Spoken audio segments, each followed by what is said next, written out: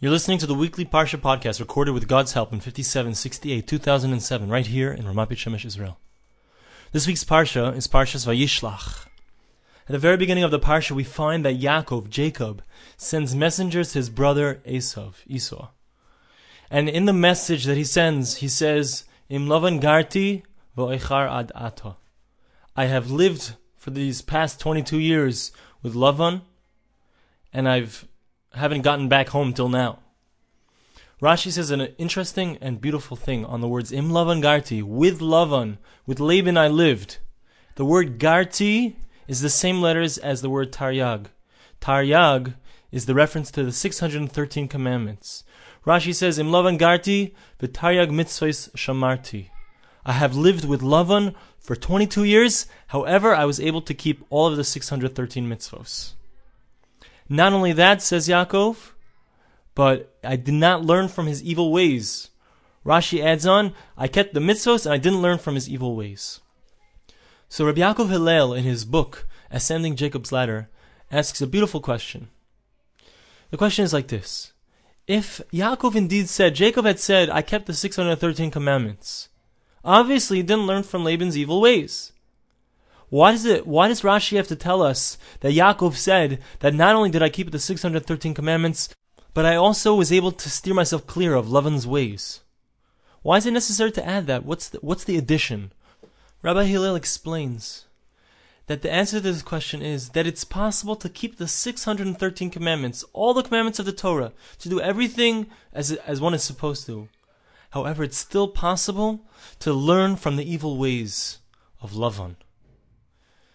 It's possible for someone to do all of the mitzvahs. It's possible for a person to daven, to learn, to keep all of the Torah, and to still learn from the evil ways of the people around him, to learn from the evil culture that surrounds one.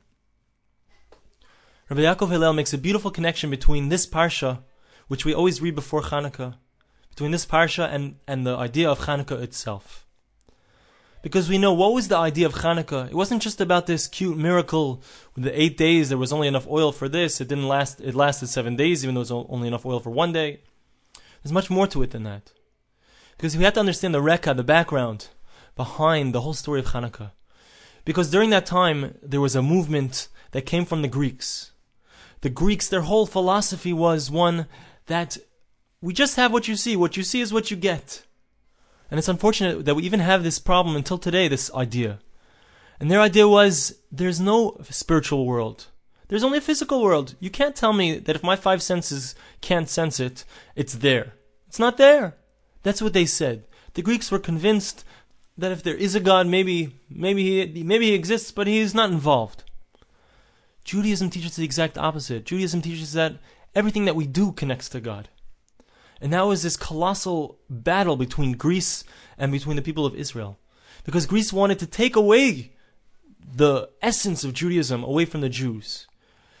The Greeks said, if you want to keep some commandments, you have some nice minhagim, some nice customs, we don't have any problem with that. But don't connect it to God. Shabbos, you want to keep Shabbos, we won't let you. Because Shabbos represents the fact that there's a God, that he created the world in 6 days. On the 7th day he rested, and we try to be like God, we try to connect to God. No, you can't do that.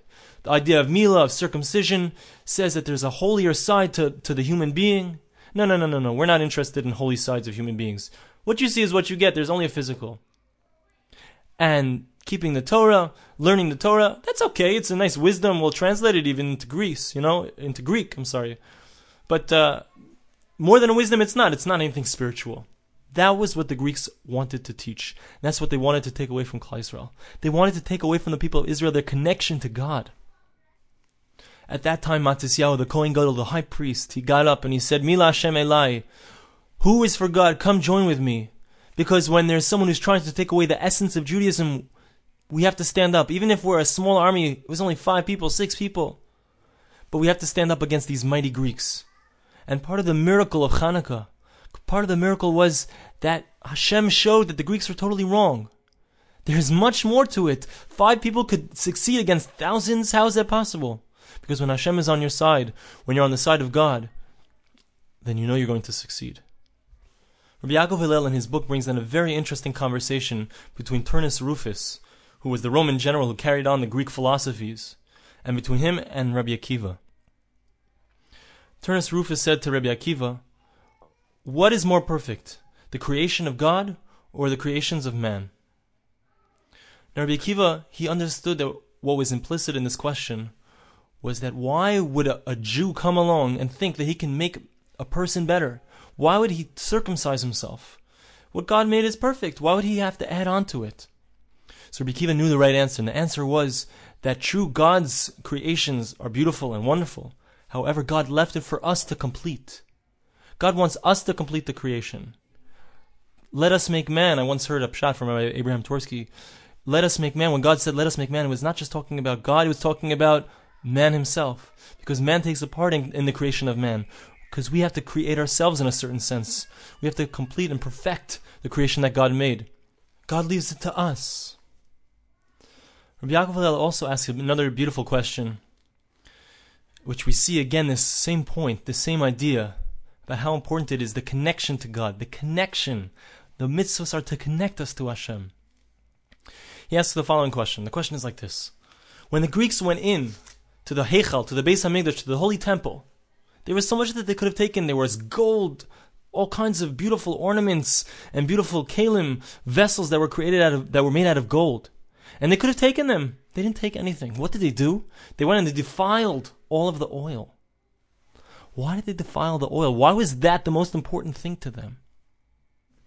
To answer this question, Rabbi Yaakov Hillel explains something tremendously beautiful about the oil in the Beis HaMikdash, about the menorah, the candelabra in the Beis HaMikdash in the temple.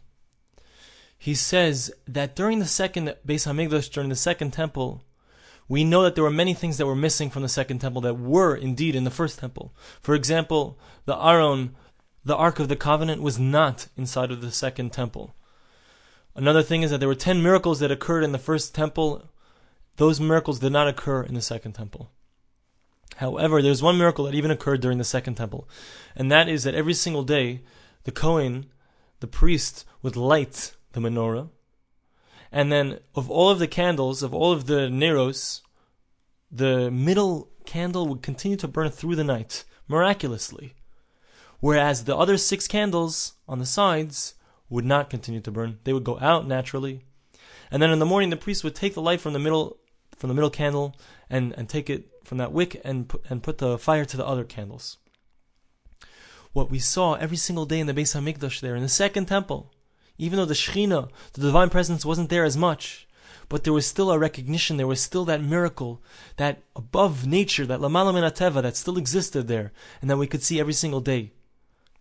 This is what the Greeks wanted to take away from us. That's why they were so bent on being metame, on defiling the oil, because they knew that as long as there's an oil, there's a connection to God. As long as it's clear that there's something miraculous going on in the world, that means that God is indeed involved in the world. And they wanted to destroy any recognition of that because they believe that it's not true. And that's why they specifically went to defile the oil. There's one more point that Rabbi Yaakov Hillel brings out, and that is that why was it necessary to have this miracle with the oil? In fact, the law is, the halacha is, that if there's no kosher oil, there's no oil that's pure, you're allowed to use defiled oil. Why was it necessary for God to make this miracle at all? Why was it necessary for there to be this miracle also that they would find this one last jug of oil?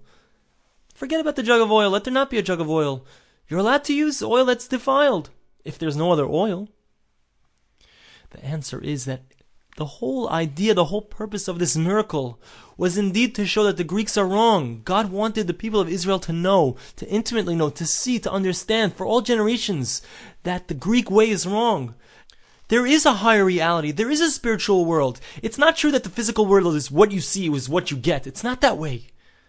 That's why Hashem, Dafka, specifically went and created this miracle so that people would see that there is a miraculous. There is something above the physical. This is something that we need to, for sure, take into our hearts and into our minds. We live in a society, a Western society, that would have us believe that we're descended from apes, and that there's nothing more to us than the physical world. There's so many instances, so many things where the world just wants us to believe that we're just animals. And it's not true. That's the message of Hanukkah. The message of Hanukkah is not just that we were powerful. We weren't powerful. We were nothing without God. The message was that Hashem helped us. The reason that this small group of people, these Maccabim, Maccabi stands for Mi Kamoicha Ba'elim Hashem. Who is like you in the gods, O Hashem? Because the Maccabees realized that everything that they had came from God. They connected to God. That was their fight. The fight was against the Greek idea that there was no God, heaven forbid, or that God doesn't care about the world, that there's no spiritual dimension. That's what the Maccabim came. Micha Moicha Ba'elim Hashem. Who's like you, O God? That's what they came to rededicate into their own hearts and into the hearts of all of the nation and into Klal Yisrael and to the people of Israel for all time, even until our times. What we learn from this, what we see from this, is that the most important thing in Yiddishkeit, in Judaism, is connecting to God. If we haven't connected to God, we've missed the point, like I mentioned in previous podcasts. If we don't connect to God, if we don't see Hashem in everything, we don't see Hashem's hand running the world. It's so easy to read the news and read what's going on in the world and to get very scared and think this one's going to destroy us, that one's going to destroy us. But ultimately, Hashem runs the world. God is guiding everything. God is guiding history, bringing us, hopefully, very soon to the true final redemption. But we have to open our eyes to see it. We have to open our eyes and really understand and believe it. And the only way we can understand and believe it is if we constantly review the idea in our hearts. That's why it's important to keep going over this thing. That's why I've come back to it again. I'd like to leave you with one last idea that Rabbi Yaakov Hillel says, and that is that the menorah in the Beis HaMikdash represents the day of the week. There are 7 branches of the menorah, and the middle branch represents Shabbos. Shabbos is the middle of the week. We think of it as the end of the week or maybe the beginning of the week, but the truth is that it's the middle of the week. And there are 3 days on either side. On one side there's Wednesday, Thursday, Friday, and the other side there's Sunday, Monday, Tuesday. And all of the Kedusha, all of the holiness that we get in Shabbos, it seeps out into the week. And just like the candle in the middle, on the menorah, and the candelabra in the temple, that candle never went out. Because it was the idea that we are connected to Hashem. It was the miraculous candle. So too Shabbos, we are connected to Hashem. Shabbos is the day we say Mizmor Shir Liyom HaShabbos. The psalm for the day of the Sabbath is Toiv Lahodos Lashem Ulezamer L'Shimcha Elyon. It's good to give thanks to God and to praise and sing to His great exalted name. What's the pshat? Why is that on Shabbos that we sing and we thank Hashem? Shabbos is the day that we realize that the other things are not important. We don't talk about our business on Shabbos. We don't talk about any other mundane matters. We don't use electricity. We try our best not to do anything else. All we do is focus on spirituality, focus on our connection to Hashem. We go to shul, we daven, we pray. We think about all the wonderful gifts that Hashem has given us, our children, our family. We sit around the table, we sing songs, we say words of Torah. That's what Shabbos is about. Shabbos is the Makor HaBracha. The source of holiness for the Jew is Shabbos, because that's the day that we connect to God, and that's the day that we realize what life is really all about. And this is what we see also from Hanukkah. The battle of Hanukkah was about Shabbos. The battle of Hanukkah was about keeping spirituality alive, keeping the spark of spirituality inside of our lives, not giving into the Western culture, the Greek culture that says that all you see is what you get, and that's all there is, and there's no spiritual world, heaven forbid. Rather, the whole idea of Yiddishkeit, of Judaism, is to teach us that we should learn and we should know that God is indeed in our lives. He takes an active part in our lives, and we have to connect to Him. That's the lesson of Hanukkah. And it's so important in our times. It's so important in our times to realize that everything that we do, we need to focus it towards Hashem, to try our best to come close to Him, to try our best in everything that we do, to realize that His hand is inside of our lives, constantly guiding, constantly helping us. It's just a question of if we look for it, we'll see it. Now bringing it back full circle, back to our Parsha. When Yaakov came back to his parents' house, he sent the message to Esav saying, Im Lavan Garti, I live with Lavan. Taryag mitzvos shamarti, I kept the mitzvos. I didn't learn from his evil ways. Because a person can be in a matzav, in a circumstance, being surrounded by nations or by people who are not supportive of his spiritual growth. And when he's faced with this circumstance, he has to redouble his efforts, redouble his strength. Not just to do the mitzvos, because it's possible, once a person's habituated to doing the mitzvos, it's not a big deal. It's not such a big deal. Eating kosher, you go on the rack, you find an OU symbol, and you pick it up and you buy it. Not such a big deal. What's the big deal? The big deal is staying inside of your heart, connected to God. The big deal is, I didn't learn from his culture, from his evil ways, from his connection to other deities, to his connection to godlessness. That's what we have to do. We have to remember what Jacob did. We have to remember the lesson of the Maccabim.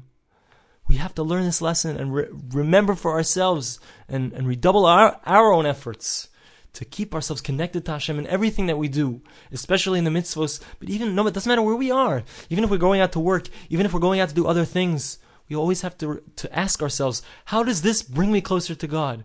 When I'm doing this thing, does it bring me closer to God? If the answer is yes, continue. If the answer is no, then we have to be honest with ourselves. Bottom line is, everything that we do, we have to connect to God. It doesn't matter what we're doing. That's the ultimate goal. With God's help, I'm sure that we all will be zoche, will all merit to come close to Him. If we try our best, He'll help us. Have a very good Shabbos, and thank you for listening.